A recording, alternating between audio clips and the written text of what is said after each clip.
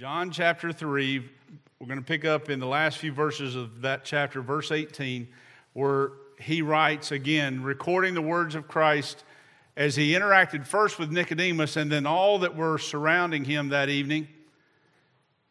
And he says, "He who believes in him is not judged.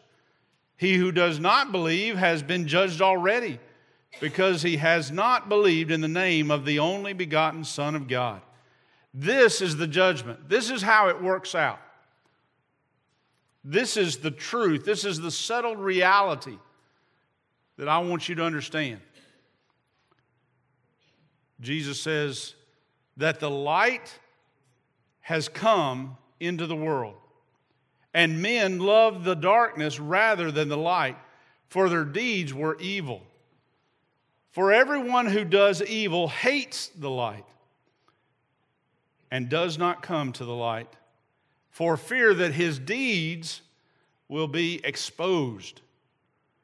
But he who practices or does the truth comes to the light, so that his deeds may be manifested as having been wrought in God.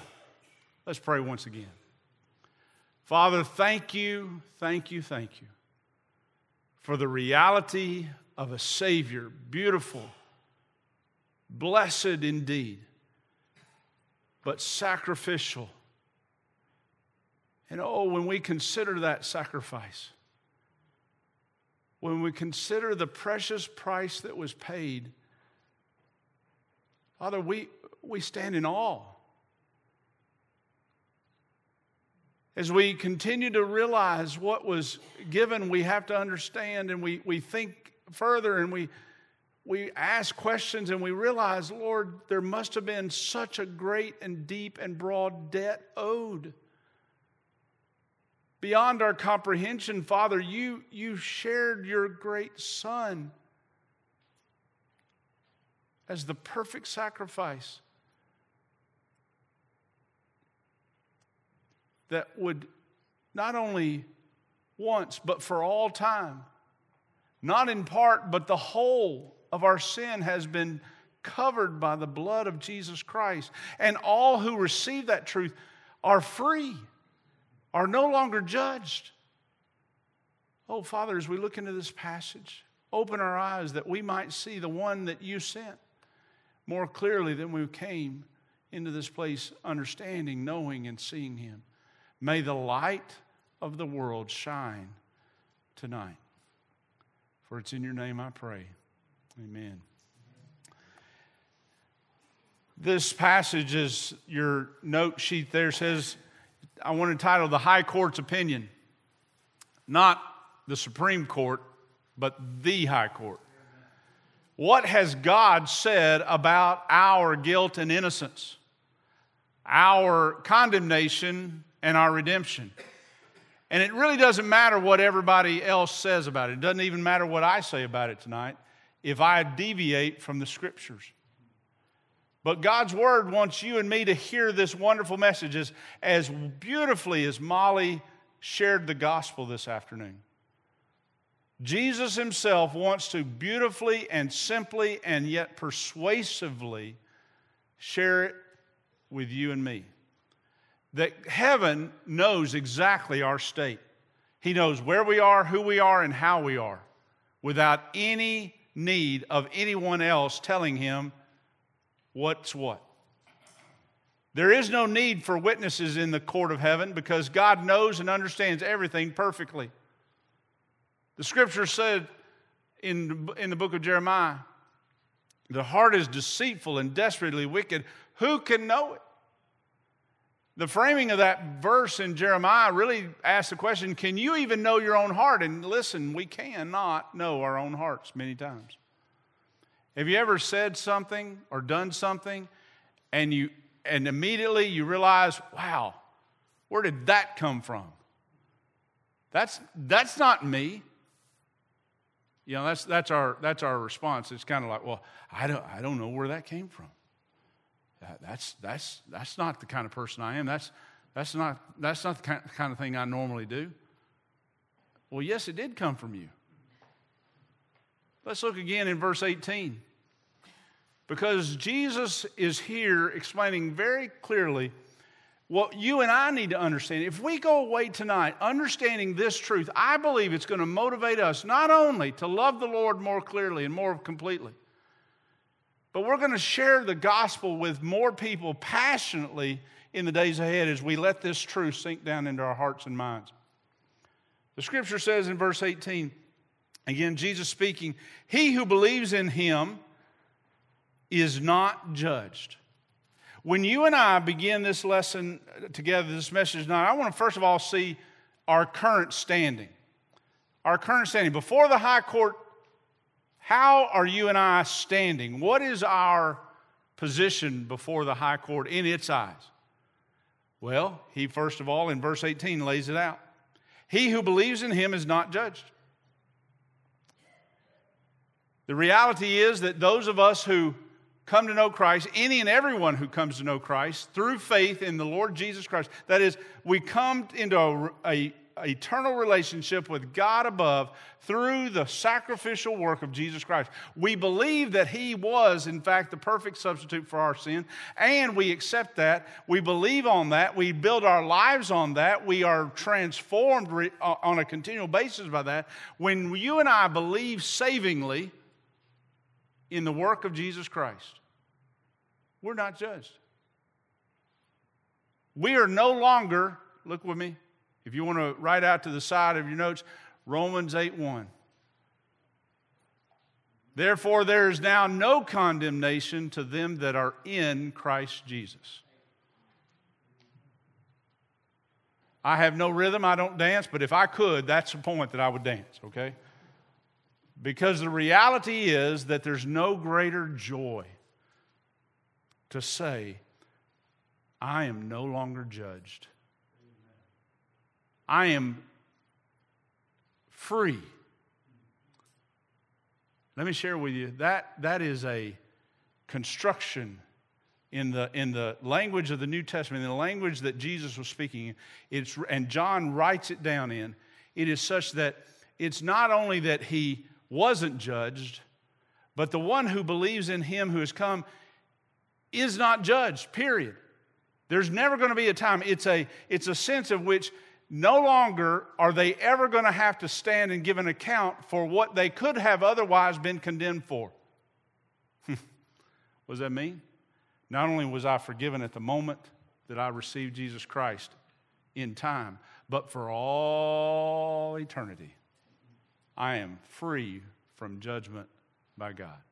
Because He has placed our sin upon that perfect Lamb of God.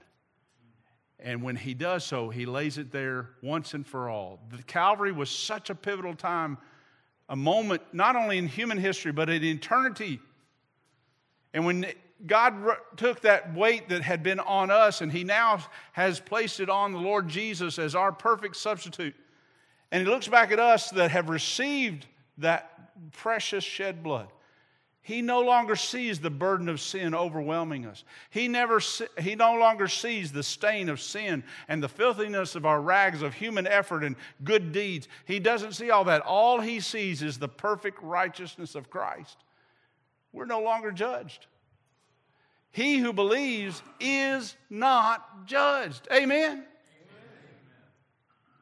The Scripture not only tells us that our current standing for those who believe is sure, but let me just be very clear, it is also sure for the others who have not. You know, this week when I was preparing, I came across a comment. There are two types of people in the world, two groups in the world.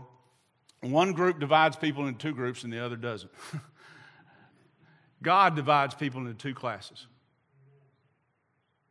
Those who have believed and those who have not believed. That's it. Nothing else matters.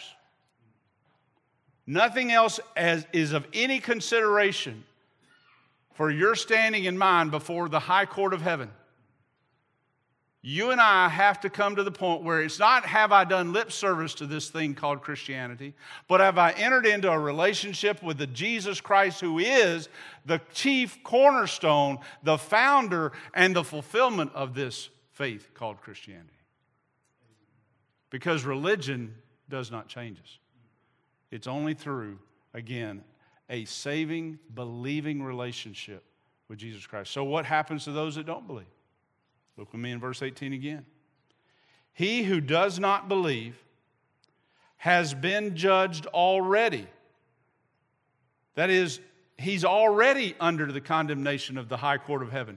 The great high and holy judge of the universe has already decreed our lostness, our corruption, our sin. And apart from our receiving the redemption of Jesus Christ, we stand accountable for all that we have been doing, all that we ever will do, and for the very nature that prompts us to do all those things. God is righteous and holy in His judgment. And He says right here in verse 18, he who does not believe, that is, who doesn't have a willing, ready belief and faith in the Lord Jesus, has been judged already. Because he has not believed in the name of the only begotten Son of God. Not because he didn't go to Bellevue Baptist Church, or any other Baptist church, or any Catholic church, or any Church of Christ, or any Presbyterian church, or Pentecostal, or Methodist church, or any other religion that you can, a denomination or religion. God is not interested in your attendance. He is interested in your affection. Who and what do you love from your heart? Have you trusted Him, believed Him for your salvation? Verse 18 makes it clear our current standing is already known in the court of heaven. You and I are not going to get more lost. We're not going to go further than we already are from the Savior. Because someone comes, if we were non-believers, if we had not yet come to trust Christ, if someone came and shared the gospel with us, that doesn't make us more lost. We were already as lost as we ever will be. We just simply already have been condemned and already stand in condemnation and already are headed to an eternity without Him. You say, well, I thought you were going to be encouraging. I am. Because you need to be very clear as a believer tonight. If you are indeed a child, a son or daughter of the King, you need to be clear about this. You are not going to eternally change the spiritual nature of someone's lostness because you gave them the gospel in an effort to see them come to know Christ. You're not going to push them further into eternity without Christ because you told them. You're only offering them an opportunity to come near to Him and receive Him. Sometimes I don't want to offend anybody. Friends, you can't do anything that's going to offend someone if you're doing it out of a love for Christ and a love for their soul. Your words are going to be tainted with that kind of affection for Him. That you would never do anything to another human being that you wouldn't want the Lord Jesus to see because you know He already does. You know His love for them is far greater than you could ever love them. That family member who you've always thought, hey, I need to say something. Well, guess what? The holidays are coming up. All of us have individuals. All of us have individuals in our family, whether immediate or extended, that we're praying for, that God would change their hearts, that God would do a fresh work in their lives. Friends, you're not going to push them out into darkness. They're already in darkness. Just because you don't say exactly the right thing or they don't accept immediately your invitation to the King, listen, you've not done anything but be faithful to what you believe and, more importantly, whom you believe. This evening, you and I need to understand, in the court of heaven, in the high court's opinion, there are only two dispositions of our individual soul's case. We either have believed and trusted in the Lord Jesus, or we have yet to believe, and we are already now, even now, standing in condemnation. The joyful testimony is when you tell folks about the gospel, you give them an opportunity, although they've already been condemned up to that moment, and because they have not responded to the gospel, you have that gift that joy of saying there is hope for pardon. I've experienced the pardon. I was under condemnation. I was headed to eternity apart from God. And yet the Savior and the light of the world came into my life. That illumination of what is truth came to me one day, and I can't help but share it with you. I want you to see the same freedom, spiritual freedom, the pardon of God, the grace of God, the mercy of God in your life as I've experienced in mine. And the only reason I'm telling you this is because I am, as our pastor says, a satisfied customer. Amen? God has done that work in my life. You and I need to understand that we have already a opinion from the high court. And that's opinion we think of, well, you know, you've got one opinion, I've got another. My mother-in-law used to say that opinions are like armpits. Everybody's got a couple and most of them stink. The reality is you and I have opinions, but the high court of God's opinion, the high court of heaven's opinion is a settled fact. It's not going to go under review.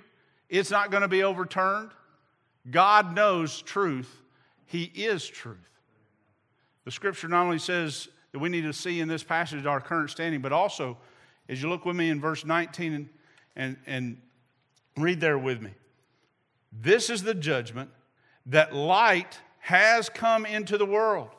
John is writing these words down, and he's recording again from what Jesus said, that the light has come into the world, and men loved the darkness rather than the light, for their deeds were evil. Now, let me just share with you this. First of all, this first passage of verse 19. This is the judgment, that the light has come into the world. What is he talking about? Jesus is referring to himself. Now, there have been, candlelights from the dawn of time. There had been messages given, and illumination continued to progressively expand throughout the Old Testament as history unfolded through God's chosen people and the promise of the Savior that would come. There were more and more prophecies about his coming and what he would be like. And now, though they were in shadows and though they understood in part, Jesus Christ had come onto the scene. He had not only been born of a virgin and been raised and without sin in his life. He had never been had a wrong thought. He had never said an unkind word. He never had done a wrong deed. And now, as that perfect prepared lamb, he comes public. And he's starting off, and here in chapter 3, we find John telling us, listen, the light has already, it's not coming into the world. It's not still to arrive. Jesus is saying of himself, the light has come into the world. Now, again, John's chronology of events is different because he's trying to persuade us to believe. He does order things a little differently as far as the events of the gospel that he writes than the Matthew, Mark, and Luke accounts. But again, nothing that would cause us, oh, you can't believe John. You can believe John. Because why? Because he's quoting here, Jesus is the light who's come into the world. He's the one light in the sense of illuminating us to what is true, what is veritable, what is real. We often play games in the dark. We want to cover up and we want to act like it's not really what we know it to be in our hearts. We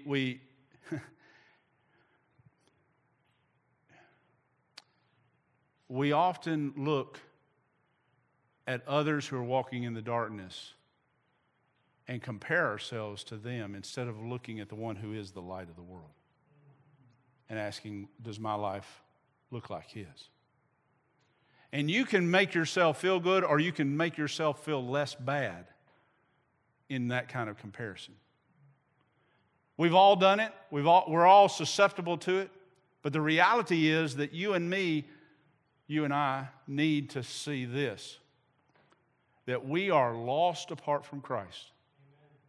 And it's only because the light of the gospel came into our life, our understanding at some point, that we have been graced with the opportunity to receive Christ. And oh, what grace that is. Oh, the grace that drew salvation's plan. Oh, the grace that brought it down to man.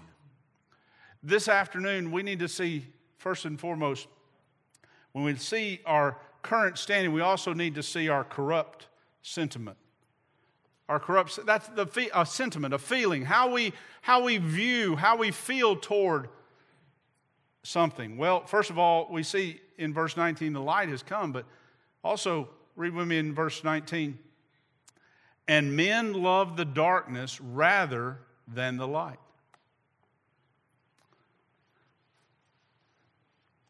It doesn't say men loved darkness more than the light. It says men love darkness rather than the light. You and I want to often put ourselves or other people or the world wants to kind of view their standing before whatever deity they or higher power that they conceive as if, well, I probably don't love God the way I need to, but I still love Him. No. Again, the one who knows everything, the one who is truth, incarnate, says of men who are unbelieving, you don't love darkness simply a little more than you love the light. You don't love the light at all. You love the darkness instead of or rather than the light. You're not being honest with yourself. You don't know your own heart, but I know your heart. And you want to make it a distinction of extents, that you're a little less this or a little more that. No. It's either or. When we are unbelievers, when we have not yet come to know Christ as our Savior and Lord, let me share with you, and anyone you know, they're not just, they just don't think about spiritual things as much as I do. No, they don't think of spiritual things at all. They're not interested. Why? Well, let's look. Let's find out. Verse 19. Why do men have this kind of preference, and oh, by the way, we love verse 16 of chapter 3. For God so loved, God that agape love. The same root verb is used here. Men, agapao, darkness. The same kind of unfettered, unconditional, unrelenting, I just love people because I'm God. You're gonna be loved whether you like it or not, because that's my nature. I can't act against my nature. Men love darkness because that's their nature.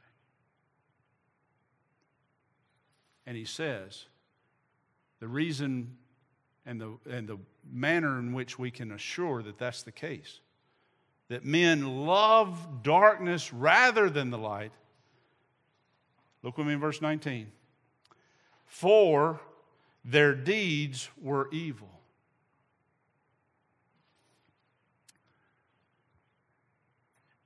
The idea, in fact, in numerous, not all, because we have it here, and these are substantive, these are reliable texts that our translations are built on.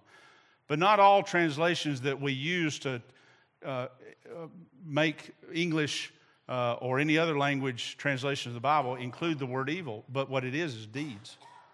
You say, why is that important? Well, it's not important as far as the tenor of the message, but what it is saying to us is that evil deeds themselves are worthless. They are without merit.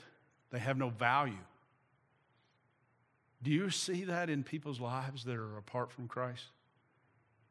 They are running hard and fully. They have no end to their love for the darkness, love for the world love for the things of this world. It's like you cannot even reason with them, but hey, is that really? Oh no, but if I do just a little more, I'll be satisfied. Someone that told me one time, man in his middle age, I was a little young pastor right out of seminary, and he said, Mike, I want you and Wendy to know how much we appreciate y'all being our pastor and leading our church and your family. We just love you. And Marybrook was a little girl and born there in that same church, or she came along and she wasn't born in the church. We had a hospital, praise the Lord, for me and for Wendy. But she was born during that, and the guy said, we love y'all, appreciate you so much. He said, the Lord got and started telling me his testimony a little further, and he said, I got to the time when it's probably been said by other people, but it really fit my life. I got to the top of the ladder and realized it was leaning against the wrong wall. The world doesn't even have time to assess, is this where I want to be? Is this going to produce what I want it to produce? Is this going to satisfy my soul? They don't even ask it. Why? Because they love it completely. They unabashedly, unrestrained, unassessed. They just love the darkness. And how do we know that? Because their deeds, they're useless, worthless, evil, rebellious. Yes, all of that's included.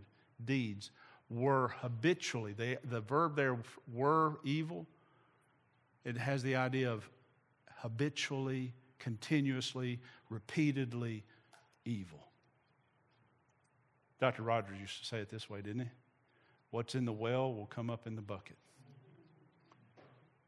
Now, he said a lot of good things. Some of them he borrowed and made his own. Some of them he made up his own self, and he can turn a phrase as well as anybody I know. But the reality is there's truth in that statement. What is inside a man will be manifest in a man's actions, in his words, in his choices, in his thoughts, in his responses. And you and I need to be very clear. Men who believe what's in the well will come up in the bucket. Men who do not believe what's in the well will come up in the bucket. It's not a matter of outward show and a lot of glitz and glamour and covering up and hiding from what's real. I had a conversation with a man today. He's making some terrible choices. He's hurting people that love him dearly and he says he loves. And I said, you're at a crossroads. In fact, it's funny that you are talking to me. He said, why is it funny? Because we weren't being very funny right then. I said, well, maybe strange, ironic is a better word. You see, my name is Mike Crouch. He said, yeah, I know that. I said, my family name comes from a term meaning crossroads. You've come to a crossroads, sir. And it's not about me, but it's about the truth that I'm going to tell you, and this is it. You have one of two choices, and I laid it out for him. I said, but you get to decide. God gave you that right. But let me assure you, what you choose, you'll choose freely. God will give you that right, yes. But you don't choose the consequences. And the consequences you've been choosing, the choices you've been making and the consequences you have been experiencing go hand in hand. The reason you came to me because of your frustration was because of what you've been experiencing that you didn't want to experience. Well, I'm telling you, this is not hard. This is not rocket science. You've been making bad choices and receiving bad consequences, and you're wondering why you're receiving bad consequences? It's not hard. You say, well, did that offend him? Well, like the evangelist of old said, if that rubs the cat the wrong way, the cat can turn around and it'll be the right way. I wasn't going to do any favors for him for saying, oh, your dark choices and your evil habits and what you're doing and what you're continuing to do is breeding discontent and heartache among those people that want to love you and are struggling. You and I need to understand. Let me just read this to you. J.C. Ryle, a Bible commentator of some note, days gone by, said this: habits have deep roots. Once sin is allowed to settle in your heart, it will not be turned out at your bidding. Custom becomes second nature, and its chains are not easily broken. I'm not saying we cannot change. By the grace and mercy and power of Christ, absolutely we can change. But don't think that you can make continually bad choices and it'll get easier when you decide you want to do something different. It's going to get harder. Why? Because we rub a rut in our lives and it becomes a deep ditch. And if not turned away from, it may well be our grave. You and I need to understand those that are in Christ, that are believers, are enjoying his removal of judgment, if you will, and those that are continually seeking the darkness are making that obvious disconnect, that lack of relationship with God clear because their deeds are habitually evil. You don't have to be judgmental. You don't have to be hard. Or, in fact, I think a minute ago came off more, how to say, stoic or harsh or direct with the fellow that I was talking to. But before he left that conversation, I looked at him and said, listen, I know we've talked very straightforwardly about some things because you came in, you started laying it out. I mean, there was no fluff, there was no, hey, how you doing, how's the family, nothing like that. He went right to the point and started telling me what was going on. I said, I wanted to respect, that's the way you wanted to communicate, that's the way I'm communicating directly with you as well. But here's the deal. It breaks my heart to have to tell you these things. Not that I don't want to tell you, because it's the most loving thing that I can do is to tell you the truth. But I want to tell you, I hurt for you and those that you love because of what you're going through.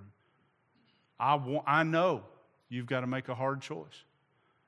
And breaking away from where you've been and where you want to be, it may take some time. It's going to take a long time to restore what's been broken as a result of your choices. But let me just tell you this, it's possible by Christ.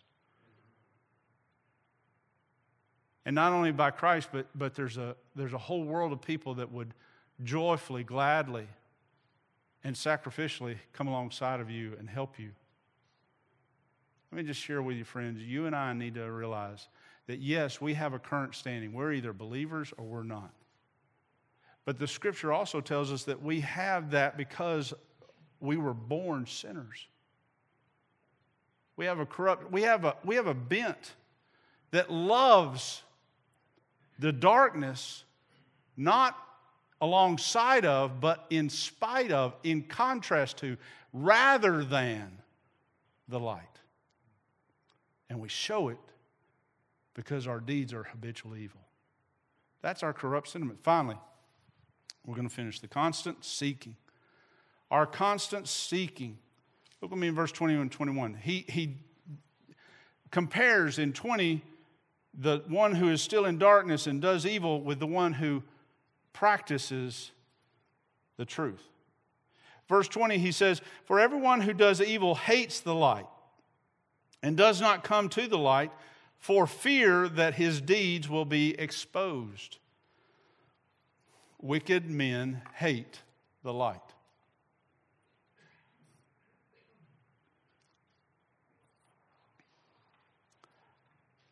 And apart from Christ, all of us are wicked. You and I need to ask ourselves, have you ever had an opportunity? How many of you have raised your children? They're grown, maybe they're on their own, maybe they've come back home with more with them, that kind of thing. When they were very young, did you teach your children, now here, son, I want to tell you, here's how you steal. Or here's how you are able to pull off a lie? No. How many of you felt like, oh, I did the exact opposite? I had one, that one really made me pay for my raising. That, looking back, that one, the reason it was so tough is they're just like me. But I had not to teach them how to steal or how to lie. I had to tell them, listen, God does not want you to take that thing that doesn't belong to you. God does not want you to tell or say something or allow something to be understood that is bear false witness that isn't absolutely true. And we did that over and over and over again. And we did that over and over and over again. And I say, yeah, that's what it is. That's what parenting is in practical terms. But guess why that has to be that way? Because your children and my child and now my grandchildren, guess what? They were born with a congenital defect called sin that I passed on to my child and you passed on to your children. We have to bend them back toward the truth. We have to inform them early on of the truth. And that's what we're supposed to do, not only with our own children at that tender age, so that, you know, as they say, it's easier to bend the twig than it is to bend the mighty oak. Let me tell you, folks, we've got people all across our world today, all across our city, who were never bent, never taught the truth. Why? Look with me again in verse 20.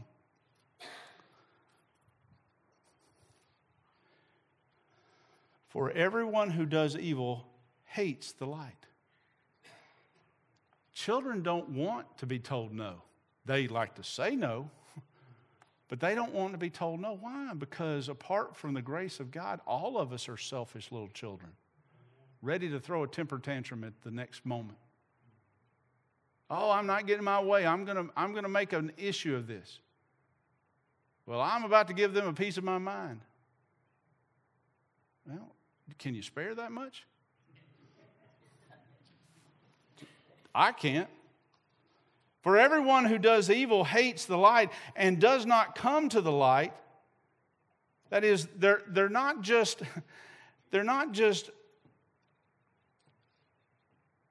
antagonistic toward the light, hateful toward the light, have animosity toward the light. They avoid the light. Why does more crime take place at night than it does in the daytime? Because men hate the light and the darkness covers their sin. It's true physically, it's true spiritually. Look with me again. It says in verse 20, for fear that his deeds will be exposed. Now, here's an interesting point about the way Jesus speaks and John records his words. The obvious reading of red letters on white paper says they're fearful that they'll be found out, and that's true. But read carefully, they fear that or he fears, the one who does evil fears that his deeds, not just him, but his deeds will be exposed. When you read carefully and again get back to the language of the New Testament, you find that what it means is the exposed or laid bare to view is again a court term. We're talking about the high court's opinion about our lives, whether saved and believing or lost and unbelieving, in darkness or in the light. And what it means is that his deeds that he loves committing, that he pursues, that he avoids the light in order to continue committing and continue to be involved in, if the light hits on him or what he's doing, his deeds will be exposed. That is, his deeds that he knows are wrong, but doesn't want them open for scrutiny in the high court's opinion, under the high court's view, because he knows he's worthy of condemnation. Just for a moment, I want you to take your Bibles and turn to Romans 1:20.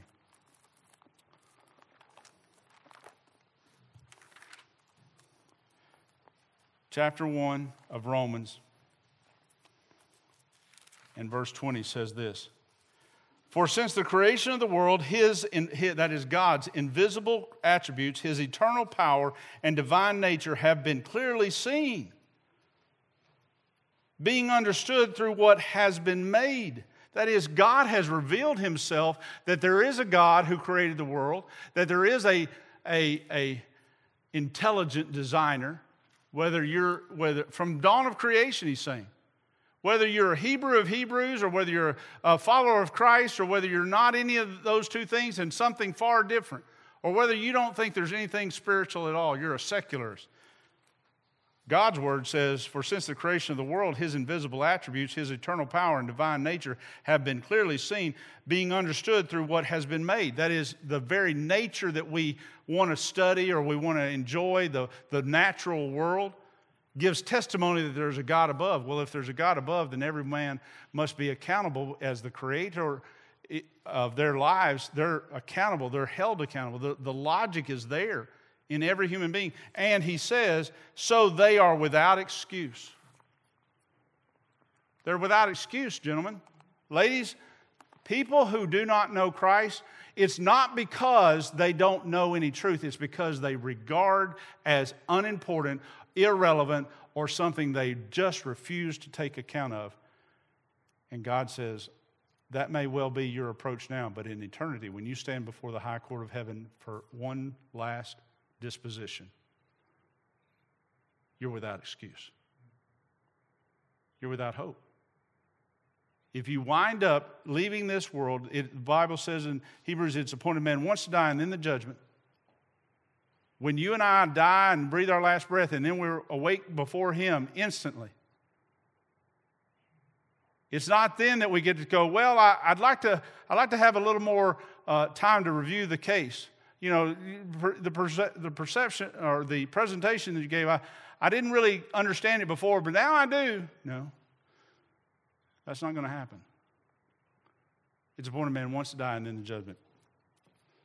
Verse 21 finishes, but he who practices, that is, he who does, just as surely as the lost or unbelieving does evil, this one does truth. But he who practices the truth or does the truth comes to the light. That is, he's always coming closer. There's a pursuit in his heart for the light. Why? Why would we want to expose ourselves to the one who is the light, who is the truth of the ages, and the God of all eternity? Why would we want to do that? So that his deeds may be manifested, that is, made known. The evil one doesn't want his deeds made known or exposed. This one does want his deeds exposed. Why? Because he thinks he's so good and better than everybody? No. As having been wrought in God. The constant desire of the believing one is to come further and further into the light. Lord, I want to be so transparent before you. You can look me up, down, sideways, top, bottom, side to side, north, south, east, west. It doesn't matter how you want to look at me. Lord, I want you to look at me and say, eventually, I know it's going to be, yes, biblically, we'll be like him when we see him. I understand that it's not going to happen this side of eternity. But our desire is, Lord, I may not be a flawless diamond, but if I can just be a useful, clear picture of your grace and your truth, Lord, let it be. If there's something in me that's not like you, I want it to be. I want you to change me because I want people to look at my life and say, he's just like me. She's just like me. But something has changed them. What is it? It's wrought in God. God's heart for them was received, his truth was accepted and affirmed, applied to their lives, and now that transforming work is a continual work. Why? Because they, instead of avoiding the light all the time, they are constantly coming to the light so that the light can expose where they're not like Christ and they can see it transformed. They can see it being done not only once at the moment of salvation or fully when we see him face to face, but all along life's pathway there is a continual growth.